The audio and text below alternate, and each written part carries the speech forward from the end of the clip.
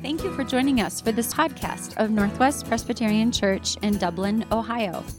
Our church exists to celebrate the gospel through Christ-centered study, worship, and prayer, to connect in community through fellowship, accountability, shepherding, and outreach, and to love our city through sacrificial giving of time, treasure, and talents, so that it might flourish as a place where Jesus is known.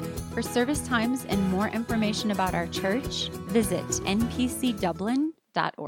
Today, we're in the second part of a three-part series on our core values: celebrate the gospel, love the city, connect in community. And I get the privilege of talking about the second, the love the city.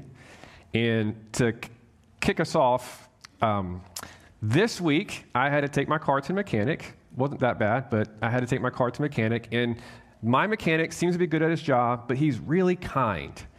And anytime I have a car issue and I go to talk to him, he will then take time to explain to me the details of how the car works and what's malfunctioning. And I don't really understand anything about the way cars work, right? So when he does this graciously, he's a good guy, good at his job. He takes the time to tell me. As he starts and what's going wrong, I know that I get a glazed look over my eyes, or at least there's this expression that says, I have no idea what you're saying, but I'm still nodding, like, sure. And in the end, I don't really care how it works. I'm willing to pay him, the expert, to do it, right? Now, connecting back to what we're talking about, I've been working in ministry for over 20 years, and the ministry that I work with is always focused on evangelism and discipleship. Outreach to new people, seeing people come to Christ, training others to do the same.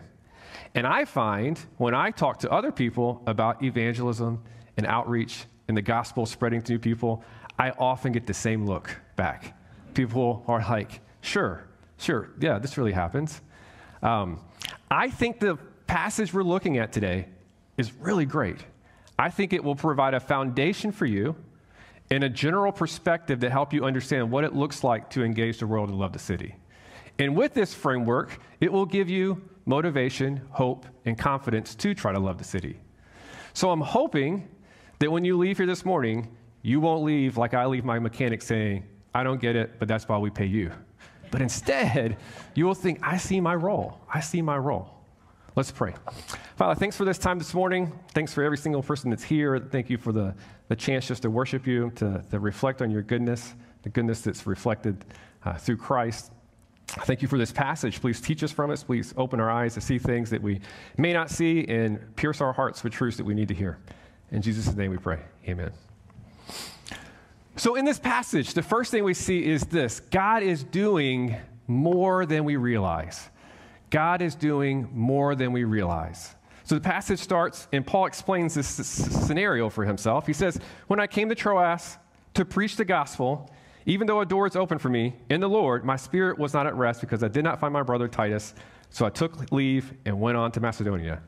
Well, sometimes in the letters that we don't know what's the whole context there, but sometimes we do. In this story, you can look at Acts 16 to find out what was going on. What was happening to prevent him and open doors? So we're going to look over at Acts 16, the very situation that was happening when what he's mentioning here. Acts 16, starting at verse 6. Do we have this? Yeah. And they went, these people with Paul, went through the region of Phrygia and Galatia, having been forbidden by the Holy Spirit to speak the word in Asia. And when they had come to Mysia, they attempted to go to Bithynia, but the Spirit of Jesus did not allow them. So, passing Mysia, they went down to Troas. And a vision appeared to Paul in the night. A man of Macedonia was standing there urging him and saying, come over to Macedonia and help us. And when Paul had seen the vision, immediately we sought to go on into Macedonia, concluding that God had called us to preach the gospel to them. So setting sail from Troas, we made a direct voyage to Samothrace, and the following day to Neapolis, and from there to Philippi, which is a leading city of the district of Macedonia in a Roman territory, where we remained in the city for some days. So first, notice this, that in that letter to Corinthians, Paul says there was an open door at Troas. But when we look at Acts, the open door wasn't anything special at Troas. It was just the first time that Paul wasn't prevented from sharing the gospel. I came to this place, the Holy Spirit prevented me. I came to this this place, the Spirit of Jesus would not allow me, and then I got to Troas. That's an open door. Holy Spirit didn't stop me, so that's an open door. He didn't stay because then a bigger open door came to Macedonia, and he ended up going there. But I think it's important for us to stop and notice that this open door at Troas was just the fact that he wasn't stopped from preaching. Now, what we need to understand in this, though, is that God is often working more than we realize through twisting and confusing journeys. This passage could be really confusing for you, and it could be really confusing for Paul. Paul is willing to share the gospel with anyone. Everyone needs to hear the gospel. He comes to a city, he's there to preach, and it didn't say the enemy stopped him. It doesn't say the devil stopped him. The Holy Spirit would not let him share there. So he moves on to a new city. Everyone needs to hear the gospel. He's ready to share the gospel. The Holy Spirit doesn't allow him there. And he gets another place. And eventually, the Holy Spirit leads him to Philippi. So what we need to understand is sometimes here in Paul's life, Jesus is saying, the Holy Spirit is saying, Paul, you could share there. I just don't want you sharing there right now. Yes, you could share here, but I don't really want you sharing there right now. You could share here. I don't want you sharing there right now. I want you sharing here. Similar things happen for us. Similar things happen. You may be in places where the people you're around, your work, your family, your neighborhoods, it doesn't seem like there's an openness to the gospel. It doesn't seem like there's much interest in discussing the gospel. And we can't, like Paul, say boldly, the Holy Spirit prevented me. We need to be careful concluding that. But on the other hand, we should also have the humility to say, maybe I need to understand something here. Maybe I'm not being prevented by outside forces. Maybe God has me here, and it's okay. This is where I'm supposed to be. I'm supposed to work here, love these people, live around these people. But the Holy Spirit isn't giving me an opportunity to share here. Maybe that's happening in your life sometimes. Sometimes, though, we don't make that connection. We think, I'm here, so I should be sharing. And if nothing's happening, our interpretation is, Holy Spirit just doesn't work anywhere. I must be doing something wrong. I give up. I lose hope. But potentially, have you ever considered that maybe something's not happening in certain places because the Holy Spirit is saying, not here right now, not here right now, not right here right now, but here instead. In this passage, we're seeing God works through confusing journeys more than we realize. And we're also seeing in this passage that the Holy Spirit and God works more in our lives than we realize. Let's look back at the passage. Paul says this, "Thanks be to God who in Christ always leads us in triumphal procession and through us spreads the fragrance of the knowledge of him everywhere. We are the aroma of Christ to God among those who are being saved, among those who are perishing, to one a fragrance of death, to the other a fragrance from life to life. Who is sufficient for these things?" It says God is spreading the fragrance of the knowledge of himself everywhere through us. Through us. We are the aroma of Christ. Notice, who is doing the work here? Who is creating the aroma? Who's spreading the fragrance? Who is drawing to death? Who is drawing to life? God. God is doing all that. It does not say Paul is proclaiming the knowledge of God, though he does in other places. Right here, it's saying that God is spreading the fragrance of the knowledge of himself through the people, just through the aroma of their life. God is doing more through their life than they realize. God is doing more through our life than we realize. But how? How does this happen? How does the aroma of Christ come from us in such a way that's going to spread the knowledge of God to other people? Well, it really connects to last week. It connects to last week when Pastor Chris was talking about the value of celebrating the gospel. When you celebrate the gospel, sometimes it leads to personal gospel renewal. I want to share a little passage here. Tim Keller in a book, Send a Church, shares this, why we would celebrate the gospel. He says this, "The gospel doctrines of sin and grace are actually experienced, not just known intellectually. This personal renewal includes awareness and conviction of one's own sin and alienation from God, and comes from seeing ourselves deeper layers of self-justification, unbelief, and self-righteousness than ever seen before. There's a new commensurate grasp of the wonder of forgiveness and grace as we shed these attitudes and practices and rest in Christ alone for salvation. As we celebrate the gospel, we start to experience gospel renewal, and these things start manifesting themselves in our life. And sometimes you don't just experience gospel renewal, but a community can start to experience gospel renewal. When several of us start experiencing the same thing together, it can lead to this: a season in which a whole body of believers experience personal gospel renewal together. Sometimes this is what people call revival.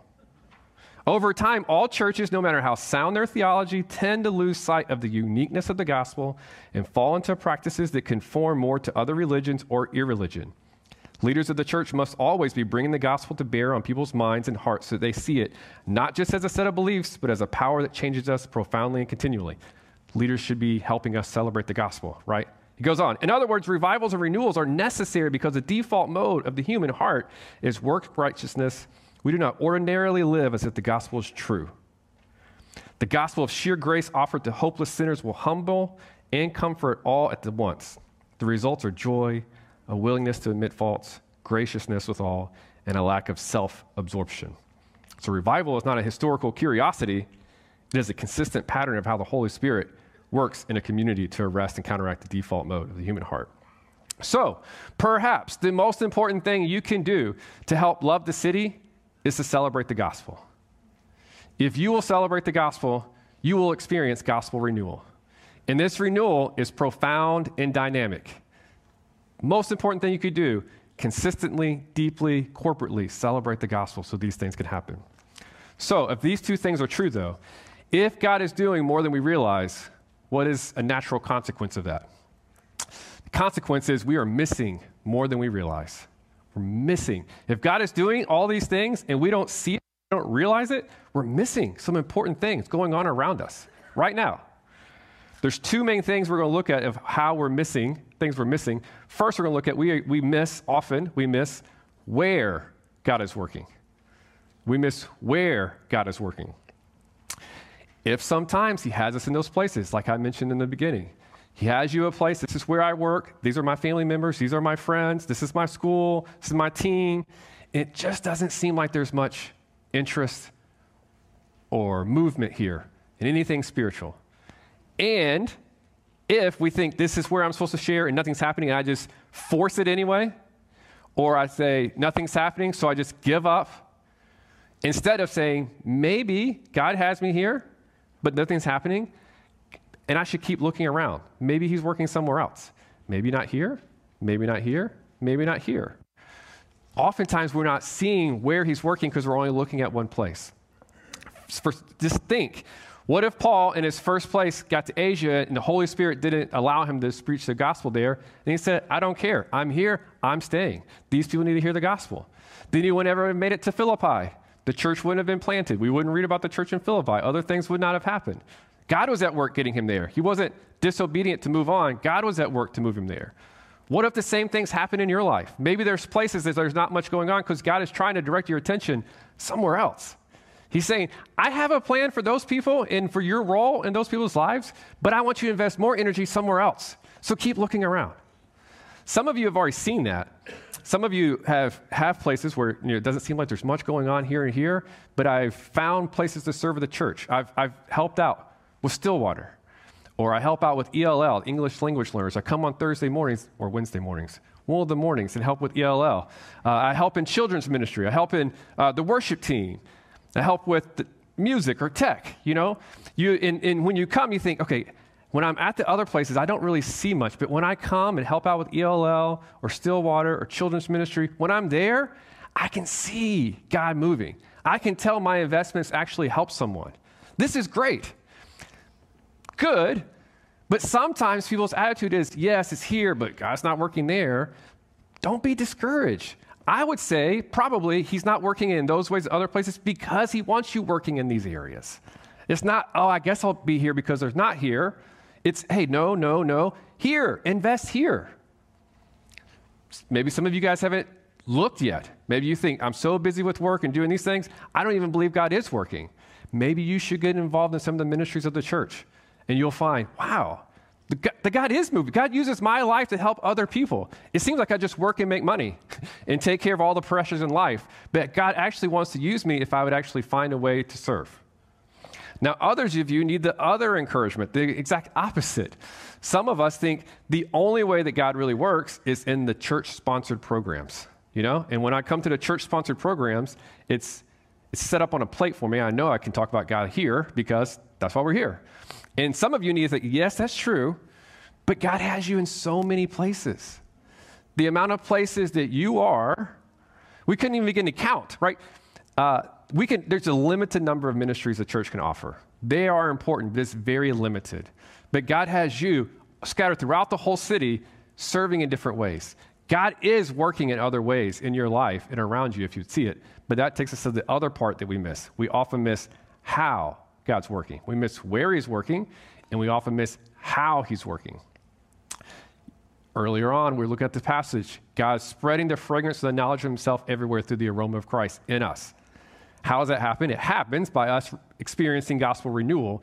But what does that look like to be the aroma of Christ and be helpful for other people? I have a grid I'm going to put on here. I've seen a few different versions. I know you put up something with a lot of text. You're like, I'm never going to read all that. I can't write that down. It's just an idea. I've seen a few different grids like this that have the similar concepts expressed a little bit differently. This grid's not a rigid, definitive thing, but it's helping you at least think through kind of the process of people coming to conversion, to coming to faith in Christ. Oftentimes, there are steps along the way. There are little thresholds they're crossing. Sometimes even unconsciously, they don't know what's happening. Sometimes you can't recognize it, but it's good to at least consider there's other things going on in people's lives. And sometimes when we think gospel proclamation or spreading the word, we think discussing core doctrines, helping people understand theological truths, arguing over behavior, lifestyle choices, cultural concepts. And there's some of that, but there's more as well. Sometimes, I think, for you, God has you in certain places that help certain people take some of these earlier steps. Some of the steps that you see on the chart, there's the first step of actually trusting a Christian. For some of you, you may be in a place, and after your life around these people, their conclusion, they finally say, I don't know much about church, haven't really been around Christians, but I've met one. And that person, I can see something real in their life. I trust them. If I had questions, I know I would go and ask them. I'm seeing something real in their life. And that may be your whole role in that person. They're around someone else later on in life. They're around someone else in a different part of life. But right now, you may be the person to be the aroma of Christ. So they actually say, I finally found a Christian that I trust. Or maybe step two, maybe knowing you, they leave and eventually become curious. Maybe they're finally able to say, okay, there's a lot of religious stuff out there. There's a lot of Christian stuff out there. There's some controversies. There's this. But I'm starting to understand that this is really about Jesus. And maybe instead of getting distracted by all the other things, I should try to figure out what I think about Jesus, right? Maybe that happens because of your relationship with them. Or maybe step three, they become open to change. Maybe before they knew you, they'd say, the whole idea of sin seems crazy. Who are you to tell me what I can or can't do? But after knowing you, I see there's actually substance here. After talking with you a little bit more, I see maybe there are idols in my heart that control me more than I realize. Maybe there could be freedom out there. Maybe that's your role. That's how it looks. That's what it looks. But if we're thinking, only gospel outreach of God really opening doors is for me to draw someone to the point of decision and trusting in Christ and actually talk about, can I trust? Then you're missing all these other things God's doing. This is a slow process. And you're around many people that God is trying to use the aroma of his son to spread the fragrance and knowledge of himself through you with those people. So sometimes we miss how he's working there, but we also miss how he's working. We're going to look back at Acts 16. So, 2 Corinthians connects to Acts 16, and we say Paul eventually got to Philippi. And then quickly, there's these three conversion stories, paragraph after paragraph, three different conversion stories. And you should read it. You should go home and read it. We don't have time to read all of it now. You should go home and read it later on. But the three people are as different as you could imagine, and their encounters with the gospel are as different as you could imagine. First, you have Lydia, who is a successful businesswoman, and she just comes to a place where they're preaching, and she hears them talking about the gospel and believes. Next, we have a possessed slave girl who follows Paul around and is saying, these people are servants of the Most High that tell the way of salvation. In Acts 16, it says, Paul became greatly annoyed with her and cast out the demon, and she comes to faith, right? Very different experience. Then they end up in jail for that. They're in jail, Paul and his buddies, and they're singing and praying. An earthquake comes. The cells are opened. People start to leave. The jailer grabs a sword, starts to kill himself because he knows, I'll be held responsible for the prison break. But Paul says, don't worry, put your sword away. We'll just stay. It's okay. We don't need to get out. We'll just stay here. This is fine. And the jailer says, tell me about this message. Tell me about this message. Seeing their life, who would live like that? Who would make a decision like that? The jailer, the possessed slave girl, the successful businesswoman. Actually, there's a passage. Just look at this. There's a book that I found really helpful, Evangelism in a Secular World, by Sam Chan. He says this. He kind of summarizes it. We see 3 different models of evangelism in Acts 16.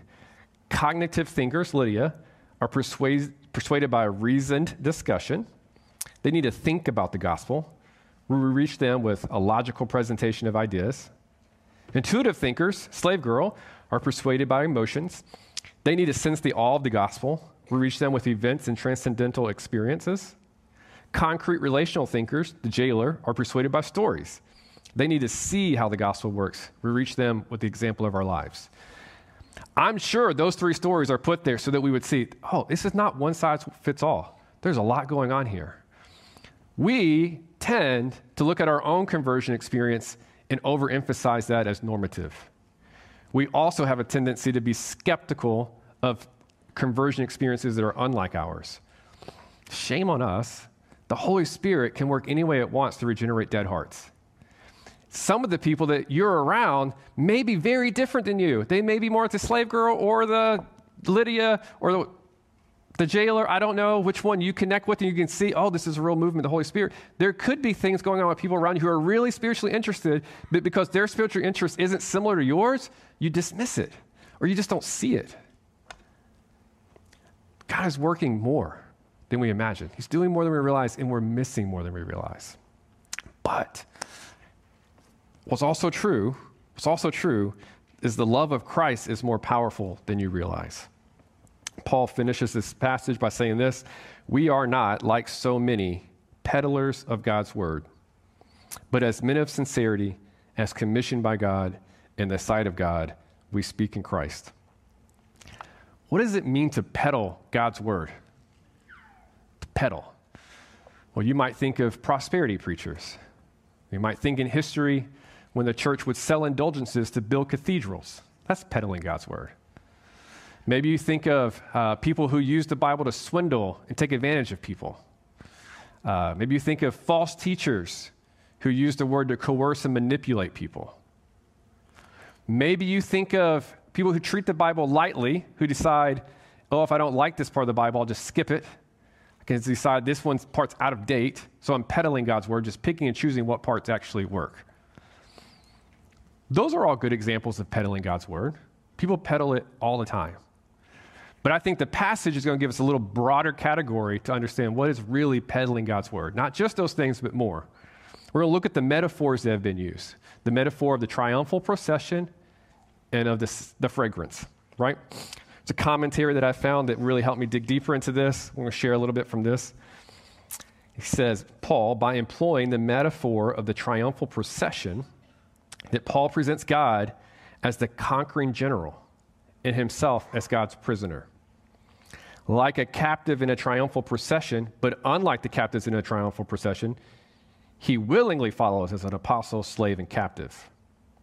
The fragrance metaphor should be understood in light of the sacrificial imagery of the Old Testament, since fragrance and odor are frequently combined in the Greek Old Testament to describe the sweet-smelling fragrant sacrifice.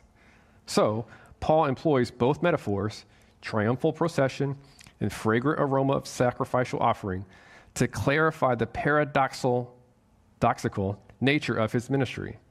Although he appears as a defeated and humiliated prisoner to the world, he is in fact exuding the sweet-smelling fragrance of Christ's sacrificial death by the gospel he preaches and the ministry he exercises. So, to share the word of God without following the conquering general as a willing captive is to peddle the word of God. What's your attitude and posture? Are you a willing captive? You willing captive? He didn't conquer us by overcoming us with sheer force of power. He didn't beat us down to make us submit. He conquered us with his love, right? His love conquered us. He used his power to defeat sin and death, but he conquered us and brought us over, captured us with his love. Later on in this same letter, Paul says this, for the love of Christ controls us. Because we've concluded this, that one has died for all, and therefore all have died, and he died for all, that those who live might no longer live for themselves, but for him who died and for their sake was raised. To share the word of God without the sweet aroma that comes from laying down my life as a sacrificial offering is to peddle God's word. I may appear as a defeated and humiliated prisoner, but so did my Savior. He wasn't forced into it. He chose to do it. And when we see that and we understand that love, it starts to transform us. It becomes natural for us to do the exact same thing. And that is the aroma of Christ. That is where the power of Christ is really displayed. To share the word of God apart from sharing about this Christ is to peddle the word of God. To share the word without sharing about the Christ who willingly sacrificed, was scorned, rejected, and crucified, but raised from the grave and ascended to heaven. To share the word without sharing about him is to peddle the word of God. It's to peddle the word of God. So we need to ask ourselves, do we peddle the word of God? Not just these false teachers of prosperity people, but do we peddle the word of God? Do we use the word to lord it over others, but haven't really personally surrendered to the Lord ourselves? Do we speak about the word? Do we know the word, but not really know the Christ of the word? Do we use the word to talk to people about their sin and their behavior, but we haven't let the word of Christ convict us of our sin and our behavior, bringing us broken and needy to the throne of God to find grace and forgiveness and new life in Christ? Can you say with sincerity, I have concluded this, that one has died for all and therefore all died? And the one who died so that I would no longer live for myself, but for him who died for my sake and was raised? Can you say that? Be clear, to not be conquered, to not be captured by Christ, the alternative isn't freedom. The alternative is just being captive to sin. If you think captured by Christ or freedom, I don't know, you're just playing a game. The alternative is being captured by sin. Jesus might be leading us in triumphal procession, but sin that controls us is parading us around just as easily and making you a laughingstock. You may think that sin is just something you choose because you enjoy and that's what you want, and it's not true. It owns you every way. To be captured by sin or to captured by Christ's love is our alternatives. So, for us, thanks be to God who leads us in triumphal procession. Thanks be to God who somehow is spreading the fragrance and the aroma of himself everywhere through us. God is doing more than we realize. In us, through us, before us. We're just walking into the next step, and he's doing more beyond us.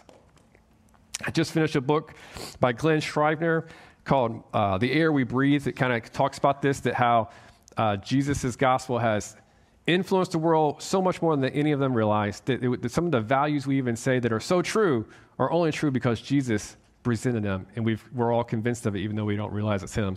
And he kind of summarizes it like this. Jesus was a penniless preacher without a scrap of earthly power, and yet he considered his words to be eternally authoritative. He never wrote a book or founded a school, but he considered his judgment to be everlastingly decisive. He never entered politics or religious orders or the military, but he was confident that the movement he founded would be like a pinch of yeast, which works its way into the whole batch of dough, the whole world. Likewise, he predicted that his teaching would be like the smallest seed that ends up growing into the largest tree. From the beginnings, his kingdom would expand to fill the earth. Intriguingly, Jesus adds the detail of the birds who find themselves perching in the tree's branches. The last time Jesus mentioned birds, they were pecking at the seed, opposing the growth, trying to stop it. Now they find their home within it. Such is the surprising and inexorable expansion of the Jesus movement, and all of it was predicted long in advance. If we try to love the city without celebrating the gospel, without being transformed by love of Christ, we have little to offer. If we will try to love the city while celebrating the gospel, we can expect to see God at work. A couple weeks ago in here, someone was talking to me about some of the campus outreach activities this summer and some of the things that happened that were pretty cool to see. And they asked me, were you surprised? And they said, or were you not surprised because you see this stuff a lot? It was a great question. And I would say I am often surprised at where God is working and how God is working. I'm often surprised by those two things. But I am not surprised that God is working. I completely expect to see God at work. He is working.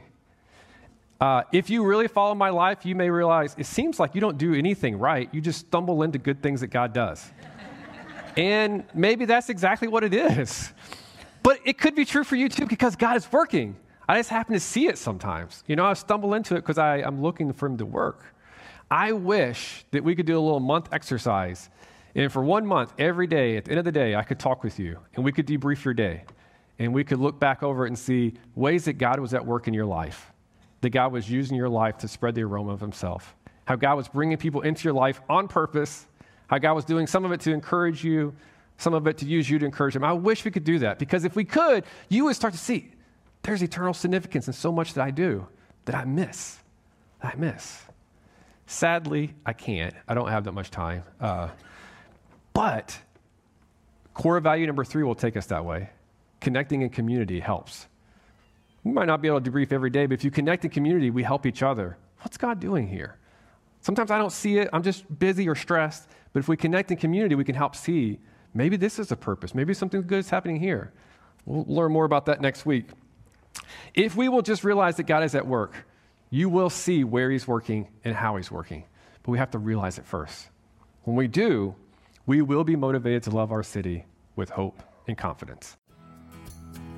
We hope you've enjoyed today's sermon podcast. Subscribe to our podcast, and for more information about our church, our values, mission, and ministries, visit npcdublin.org.